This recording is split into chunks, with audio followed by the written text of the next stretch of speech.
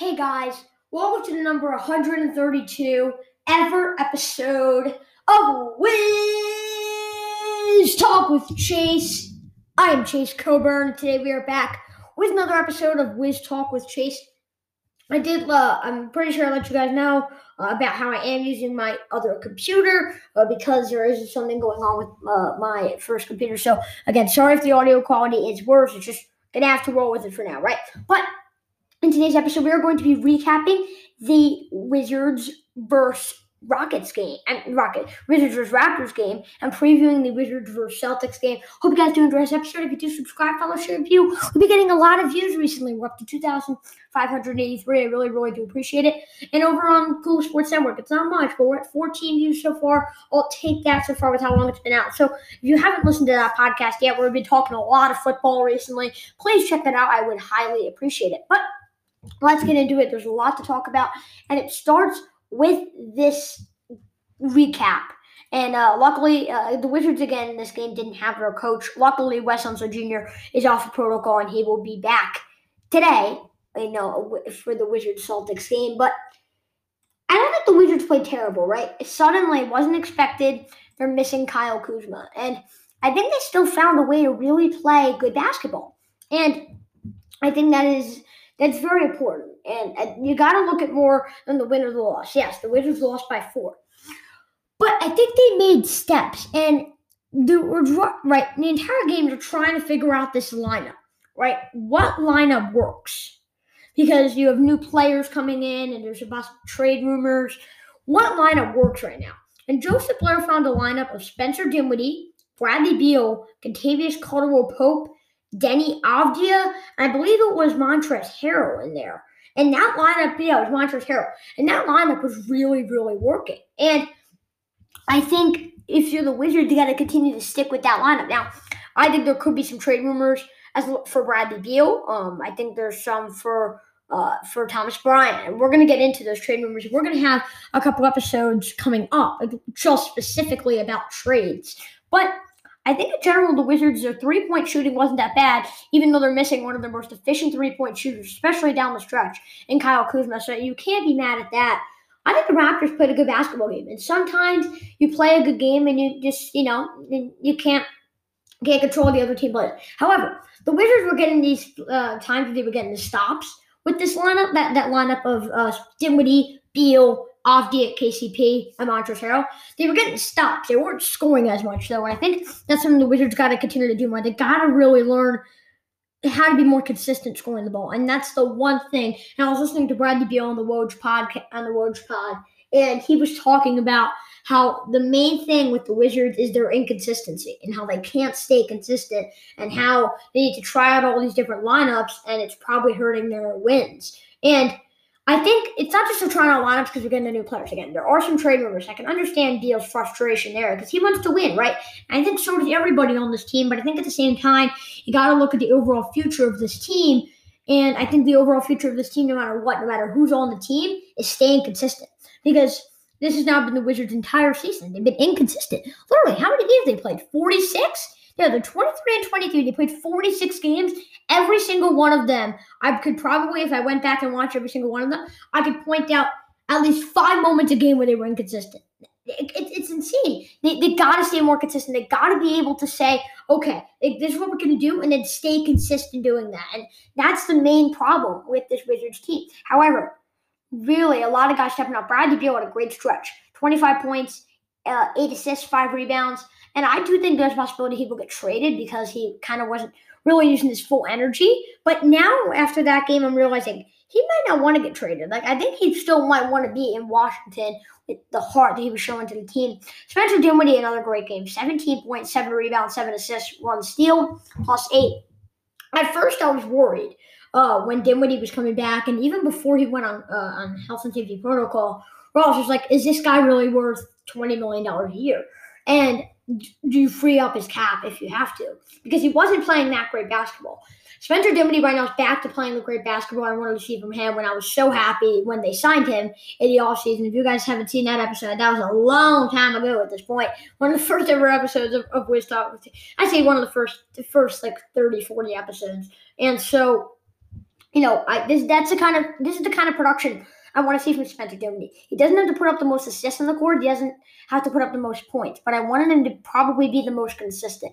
And first he was being the most inconsistent, but now he's staying more consistent. Deni Avdija really has to make a 3-pointer when you attempt 5 and you shoot 20%.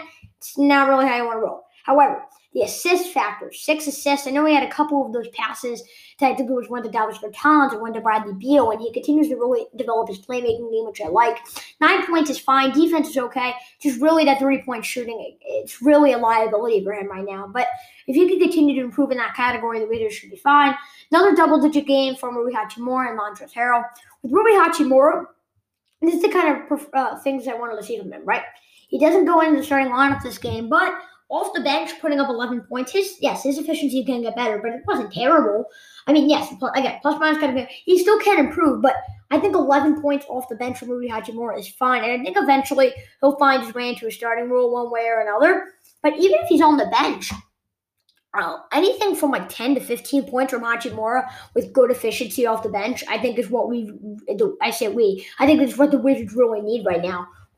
To succeed. And I think also Corey Kispert, even though he shot really inefficient from 3, which is not what I want to see from the guy that's supposed to come up and really shoot well from 3. Not really what I want to see, but I think he continues to take steps into becoming a better basketball player. And then just last but not least, when you look at this Raptors team, they're a good basketball team. VanVleet, 12 assists, 21 points. Siakam, also 21 points. Scotty Barnes are leading the way, 27 points. Everyone was saying, how do you draft, me included, how do you draft Scotty Barnes over Jalen Suggs? Well, that's why. Because when you're continuing to put up stuff like that, it makes sense. Why do you run into that? But real quick, we got to react to the fantasy points. Tell me what you guys thought of that game, because I feel like I have a lot of emotions for that game, and it's really hard to get out. I think, in general, they didn't play too terrible, but they also had some bad stretches. I just think in general, I always like to pick apart the games and say, did I see signs of what I wanted to see for the Wizards? And especially without Kyle Kuzma, I saw signs from what I wanted to see from the Washington Wizards, right? But, again, we got to react to the fantasy points.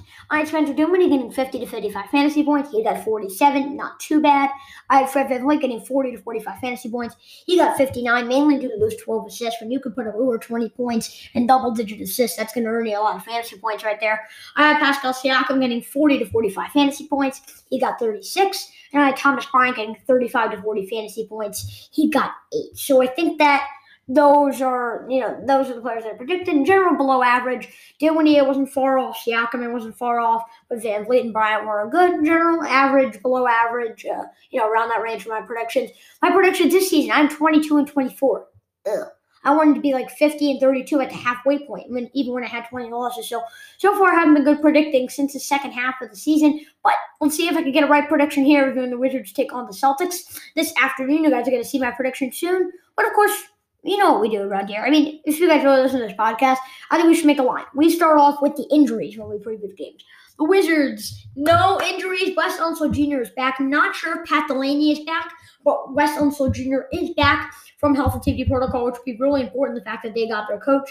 For the Celtics, PJ Dozier's out there. Just traded for Bo after his trade, I'm pretty sure, to the Pistons. He was blocked off. He's out still.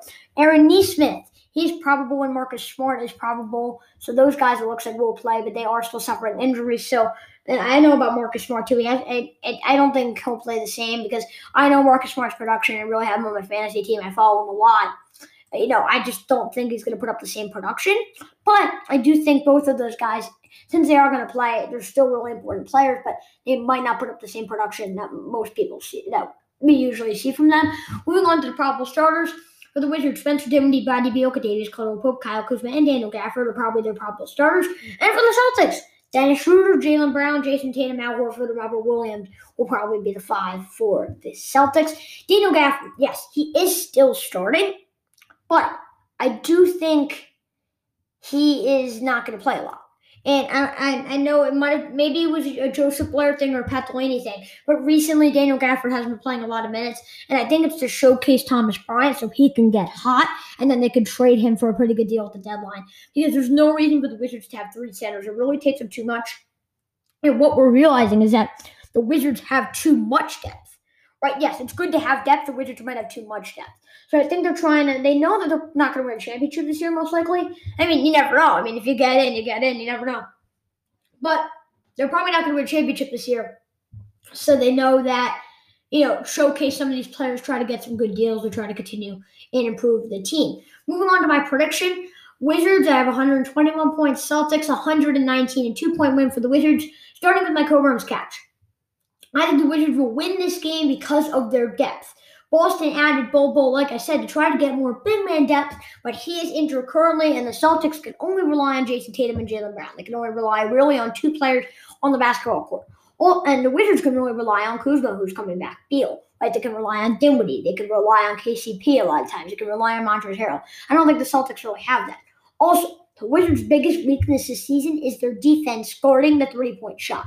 The Celtics shoot 33.7% from downtown and don't have a go-to scorer from three at the end of game. That's really important. Yes, the Wizards don't shoot efficient from three either, but they're usually allowing a lot of three-point shots, and with the Celtics three-point shooting, that's probably not going to happen. So their biggest weakness on their entire team, besides their inconsistency, is guarding the three-point shot. And the fact that the Celtics won't hit a lot of three-pointers is very important. However, the Wizards the Wizards do have that clutch three-point shooter at the end, right? They got Kyle Kuzma. In another tight Wizards-Celtics game, these games are always tight. They're always the most fun to watch. I have the Wizards pulling it out. I know we do have to hurry up because I know this is becoming a bit of a longer episode. Moving on to spread time. It's Wizards plus 1.5, Celtics minus 1.5. Over-under 216. I would pick the Wizards, obviously. I have them winning by 2. And I would pick the over. Wizards-Celtics games are always high scoring. I have 240 points in my game. Just, again, always high scoring. And for my spread, I would have Wizards minus 2, Celtics plus 2, over under 230.5. I would pick the over, and I would pick no one. I have the Wizards winning by 2. I'll say 2.5, and I would pick the Celtics, but I don't think the Celtics should be favored. Celtics, yes, they're probably the more talented team, but they haven't been able to rely on as many guys this season, and they just haven't been the same team that they usually are. Moving on to fantasy outlook, I have Bradley Beal getting 50 to 55 fantasy points. I have Jason Tatum getting 50 to 55 fantasy points. I have Jaylen Brown getting 45 to 50 fantasy points. And I have Kyle Kuzma getting 40 to 45 fantasy points. Those will be, I think, the 4 key players. And I think Dinwiddie will also make a factor. But those would be like the 4 and then Dinwiddie, 5 key players that will really make a big difference in this game. And it makes sense, right? Maybe Montrezl Harrell, but I think in general, Dinwiddie, Kuzma, Beal, Tatum, and Brown will really be the 5 players that will be talked about at the end of this game. What punctuation do you put on that percentage? I'm going to give it a question mark. And yes, I don't have a big difference, and I'll explain that in a second. I think 50.6% chance in favor of the Celtics to win is underestimating the Wizards. They hung around against the Raptors without their best closing scorer / shooter. More like shooter. Beal's probably their best closing scorer, but without one of their best players. They're one of their best players on the team, right? But all of a sudden, they're going to lose to an inconsistent below 500 team. So that's why they should have a less percentage. No way. The Wizards should have a 52% chance of winning. Celtics 48. And I think they are going to win over Boston. And I think putting them as underdogs is really underestimating what the Wizards can do. So I do have a question mark here. And you guys are probably like, Chase, you have like a 3% difference. So that you said question mark is 5 or more. But when you have to give it a question mark, if literally one team is favored and you go to the other team. Like, I think that's got to be a rule. Like, if you go to the other team, you're clearly disagreeing with the Celtics having a chance to win. You know what I'm trying to say? Hopefully you do. But I know it's not like the 5% or a big percentage difference, but it's still one team winning and one team not. Last but not least, who you got? I think Bradley Beal will be the best player on the court today. He seems to always play well going against the Celtics. Beal has averaged around 33 points, 7 rebounds, and 4 assists with good percentages and 1.5 steals and 1 block in his last 6 games against the Celtics. Really amazing stats. Beal's success will continue, and he will be the who ya got player of the game. His stat line will look like 32 points, 5 rebounds, 8 assists, 2 steals, 1 block, 44% field goal shooting. I really do think Beal's going to have a good game. And yes, I don't think he's putting out his full energy because he might get traded. But he seems to always have close games against Tatum and the Celtics. He always seems to show up, and I saw that he is still fighting with that Raptors team, so I know that he is still, playing good basketball, and I do think he will be the best player on the court today. Hope you guys did enjoy this episode. If you did, subscribe, follow, share, view this podcast. Subscribe, follow, share, view over the Cool Sports Network. I'll put the link for the Cool Sports Network in the description below. Tell me who you think is going to win. Enjoy the game today, and of course, as always, I'll see you next time. Peace.